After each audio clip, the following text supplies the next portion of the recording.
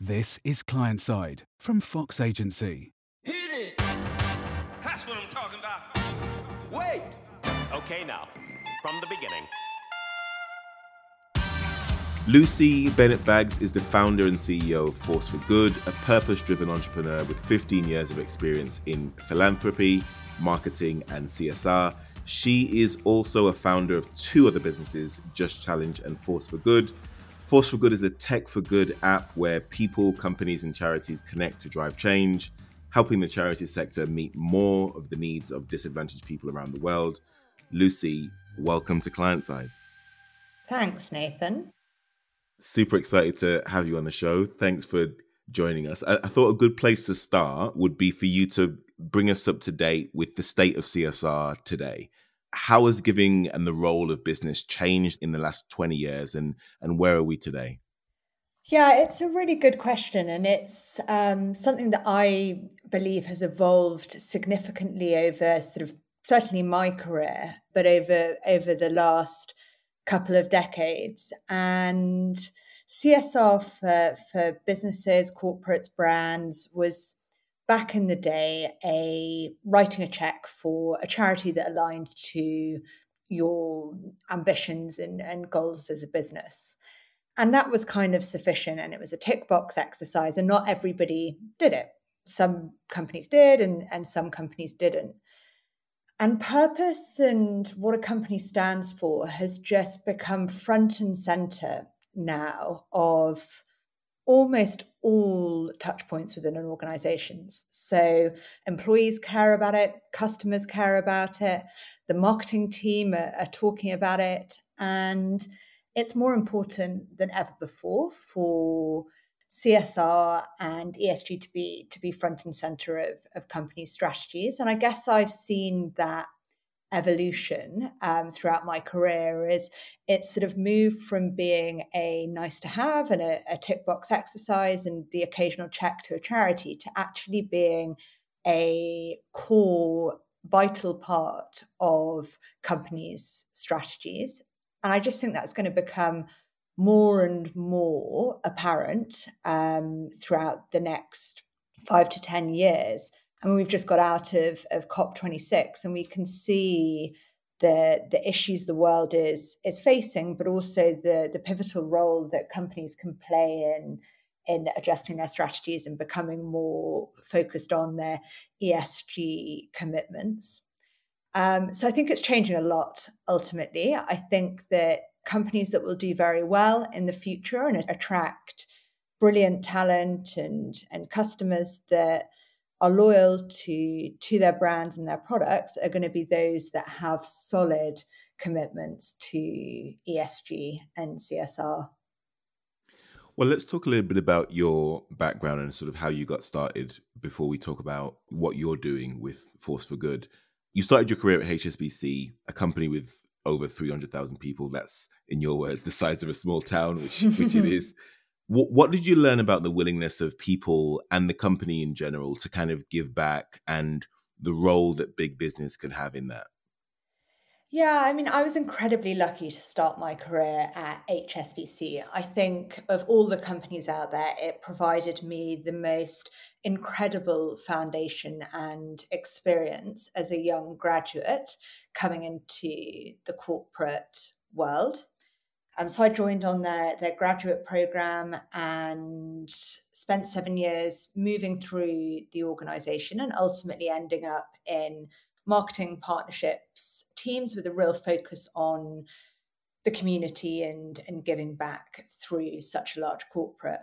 And you know what? Yeah, HSBC was brilliant in terms of willingness of employees to give their time and resource back to causes. And being within such a large organization just really opened my eyes to the impact and scale of employees' ability to give back and drive impact within such a large organization. Fast forward a few years and you set up an agency called Just Challenge. Tell us a little bit about that company. Yeah, so I was with HSBC for 7 years and ended up in their partnerships, sponsorship, and CSR team. And for me, I felt there was a huge gap in the market for an agency that was helping corporate activate their purpose well. So I was doing a lot of work and volunteering internally on CSR initiatives within HSBC and just found myself really engaging employees in it and taking them along the journey of HSBC's commitment to charity and giving back. And I felt there was an opportunity to set up an agency and do that for other corporates. So in 2017, I left HSBC and set up Just Challenge. That's an agency that works with large corporates on their charity partnerships and helps them activate it. So whether that's through digital, through events, we've organized and delivered these incredible experiences around the world that raise money for charity and really engage employees and customers in their purpose. So really helping corporates move away from just writing a check to actually bringing their employees on the journey, making sure they feel part of it and amplifying their commitments. So yeah, and it has been an incredible experience. So I left HSBC in 2017. They were our first client. So we worked very closely with them in campaigns around Asia that supported their partnership with WWF. So that was from comms, PR, events, treks, employee engagement, all sorts. And then worked with the likes of Arsenal Football Club, KPMG, L'Oréal Sport for Good, and lots of big corporates on helping them really activate what they're doing in cause and their purpose. You set up Force for Good in April 2021. What's the founding vision of the business, and tell us what impacts you hope to make? Yeah, so Force for Good is what I like to call my happy accident, because as we sort of touched on before, I've spent a long time working with corporates in activating their purpose across their organizations. And COVID then hit, which made it very hard for us to do anything in person with our corporate and charity partners, sorry. And so for me, we very quickly, when COVID hit a couple of years ago, we very quickly started looking for digital solutions. So ways that people, companies, corporates, brands could engage with charity giving, but in a digital way. And so we've set up Force for Good, which ultimately is a community-led platform that companies can use to engage their people in their purpose.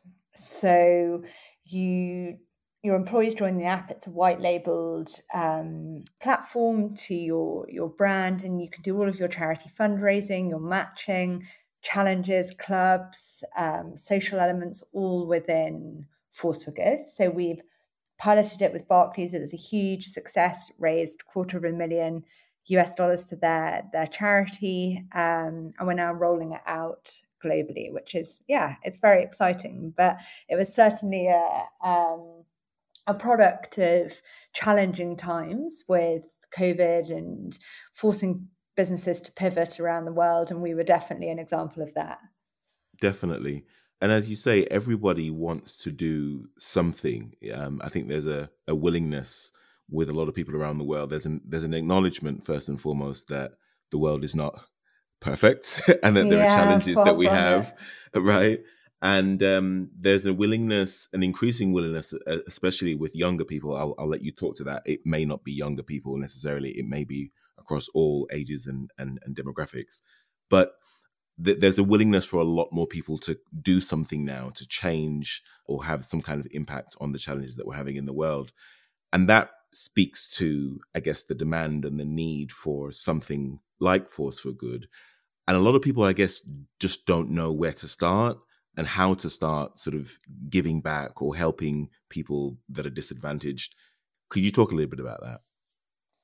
Yeah, definitely. And I mean, if you look at the last 20 years, I mean, we've been through the decade of connectivity in the 2000s where Facebook became big and messengers and Instagram came to life. And suddenly we were connected with everybody and anybody that we wanted to around the world.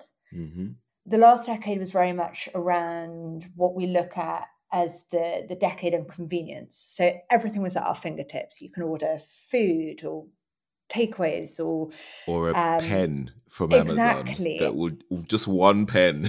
Totally. Right. Everything is so easy. Right. And so millennials and the younger generation they've lived through that. So they're used to everything being on their phones at their fingertips. And they're very much used to this connected world of two-way communication. Mm-hmm.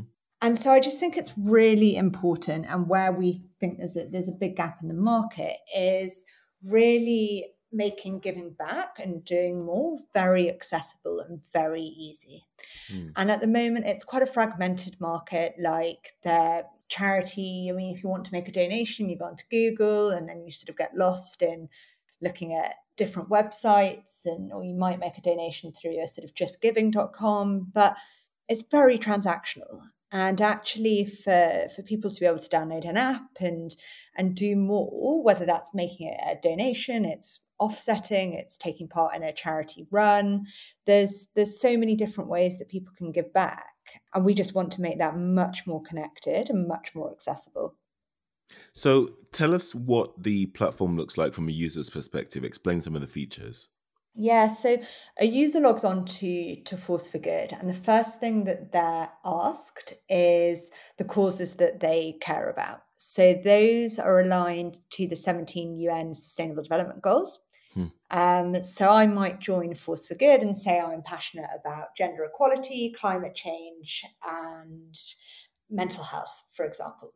And I then come into the platform, and because the platform knows what I'm passionate about, I'm served content, charities, campaigns, challenges, impact circles, opportunities to give back that aligns to the causes that I'm passionate about, and the opportunity to connect with like-minded people within sort of local environments and globally that are equally passionate about the causes that I am. So it's really just bringing that all into one platform, but making it more connected and more accessible.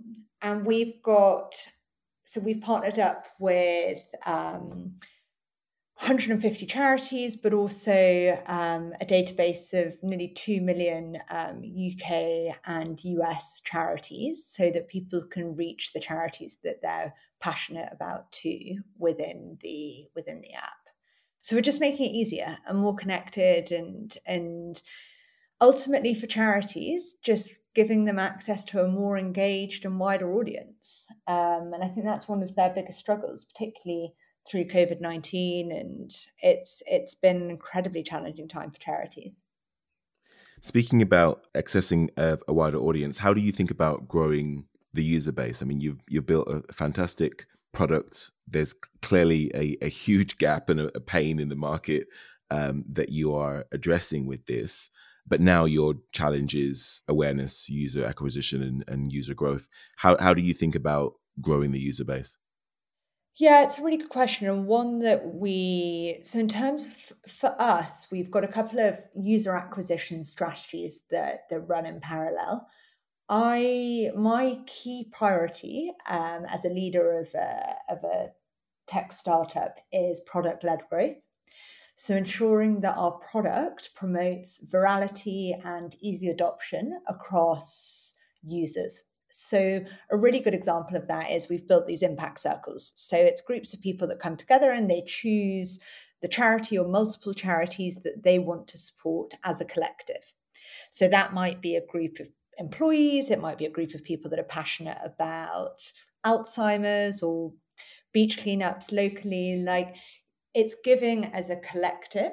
And in order for that to work, we've built in all the features to invite friends and gamification and rewarding people for ultimately bringing people onto the platform for us. So my key focus is where we can to drive product-led growth, because we've got a brilliant product that is very easily adoptable and can bring people onto the platform organically. That's obviously brilliant for the business. In parallel, we work very closely with our charity partners.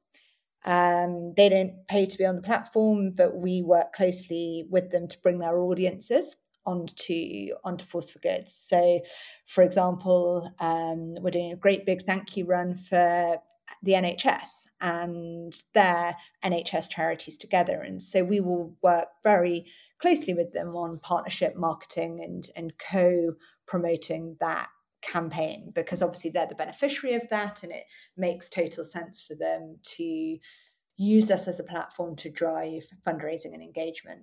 And then we've got our sort of typical, I say traditional because it's not that traditional in the tech sense, but marketing strategies around acquisition, digital marketing, PR, and everything that you would expect. So lots going on, particularly as we're sort of very, very early stages at the moment. So we will get lots of data and learn a lot, I'm sure, over the next few months. But those are our key growth strategies at the moment. Really exciting. And what have you learned about how to drive long-term growth in both individual giving and that on the part of companies or corporates? What's the best way you found to deliver that long-term growth in giving?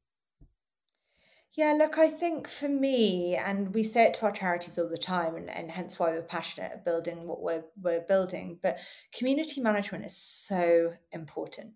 And I think we all know that, or we all have experienced making a donation to a charity and potentially getting a direct email to say thank you.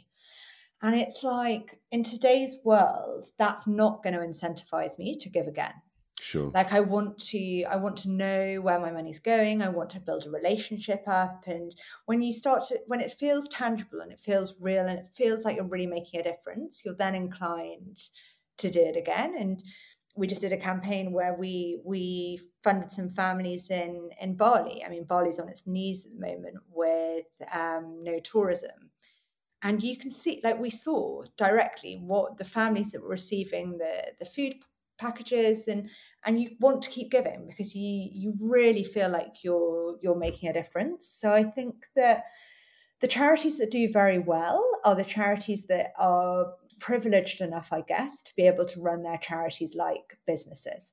And they emphasize the importance of two-way communication, of community management, of nurturing their customers ultimately, and not just seeing them as transactional donors, and actually nurturing and developing those relationships for long-term growth and recurring giving. Because I mean, recurring giving is like, there's a stat somewhere and I can dig it out, but it's like 7 times more valuable than a one-off donation. I can imagine. Yeah. So tell us, what else is exciting you? What else is on the horizon as we look towards 2022 in CSR? Yeah, is there anything else that is really exciting you as we turn the corner into next year?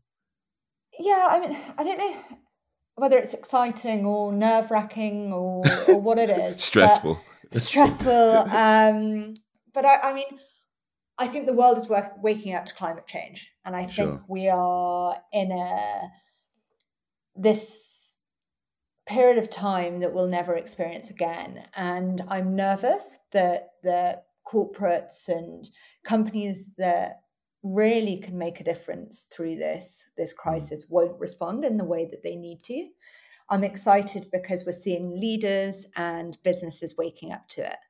So I guess, yeah, there's 2 sides to how I feel about the future. I'm excited because I think millennials and the younger generation are very adamant about what they stand for.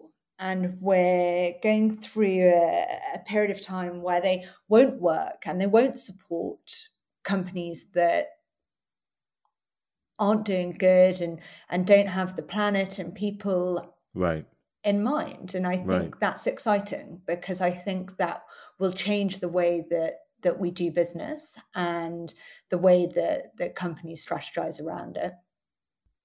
You touched on the millennial divide there. And I actually sort of mentioned it earlier on in the conversation.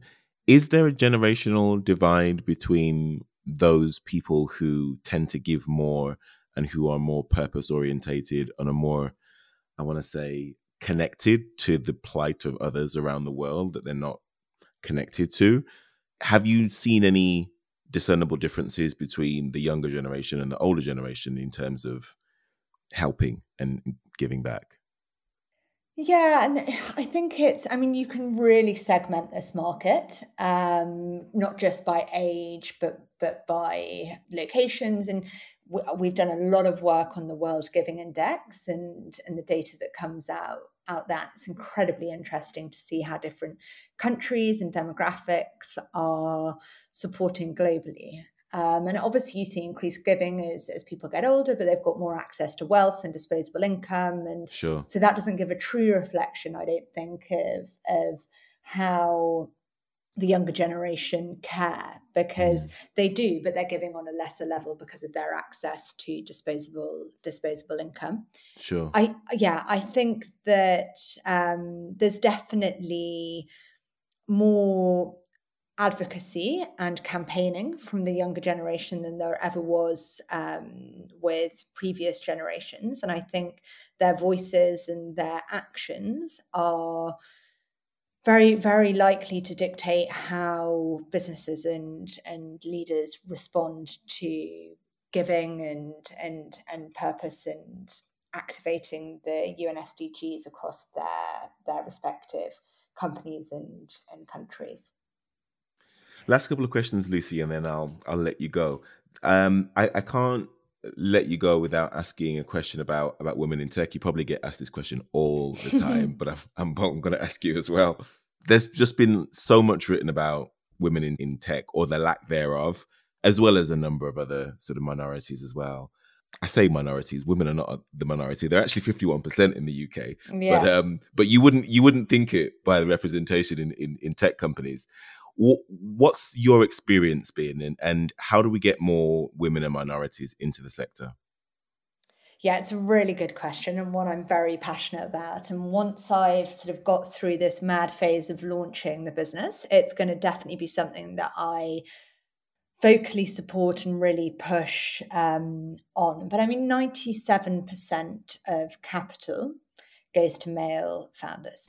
So female founders in tech are 3% of venture capital, which is just shocking. In the world that we live in now, where we're trying to drive gender equality and hero women doing more, that needs to change.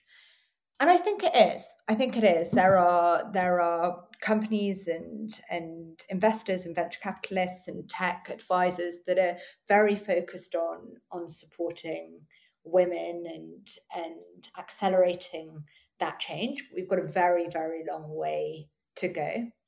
And the tech space is very male dominated. And you've just got to sort of look at the stats and the stories around there, and that it always has been. So I think change is happening. I think it's going to take time. And it was sort of getting better over the last couple of years. We were seeing that gap close slightly, but it's gone downhill recently. So I think that more can certainly be done to support women in tech and access to capital and expertise and support to successfully launch their businesses. Now, that said, there's definitely opportunities for women, and surrounding yourself by brilliant women that have also done it, but also allies in men, has certainly helped us through our journey of an early stage tech startup as a female founder. Well said.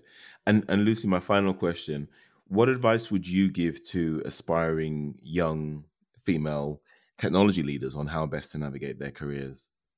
Think long and hard before you jump into it. It's very hard work. And no, all jokes aside, when you start your own tech company or any business, really, it becomes 24/7. It is all encompassing. and it's exciting, but it's a roller coaster. There are some real highs and there's some real lows. And I dream about it. I think about it 24/7, and I absolutely love what I do, but it is very, very different to a 9-to-5 job. And so I think that my advice to anyone starting is it's the best thing I've ever done. And I'm so passionate about what I do, and it gets me out of bed every morning. And I love the thrill of being an entrepreneur, but you need to be resilient, and it requires a lot of mental strength. So my advice would be to sort of thoroughly research and ensure that you're jumping into something that is sustainable and has potential for growth, and it's an exciting space at the moment. But most importantly, surround yourself by brilliant people, because you will not get there on your own. And that's the best piece of advice somebody gave me at the beginning, is the more people you can surround yourself with that are heroing you, that are celebrating you, that are introducing you to new people, that are on the end of the phone when something goes wrong is so important, because entrepreneurship can be an incredibly lonely journey. And so it's really important to have that support network when times are tough, but also the support network when things are going well. Couldn't agree more. Lucy, thank you very much for doing this. Very welcome. It was great to chat. Thanks, Nathan. If you'd like to share any comments on this episode or any episode of Client Side, then find us online at fox.agency. If you'd like to appear as a guest on the show, please email zoe@fox.agency. The people that make the show possible are Jennifer Brennan, our booker/researcher. David Clare is our head of content. Ben Fox is our executive producer. I'm Nathan Alibaba. You've been listening to Client Side from Fox Agency. Join us next time on Client Side, brought to you by Fox Agency.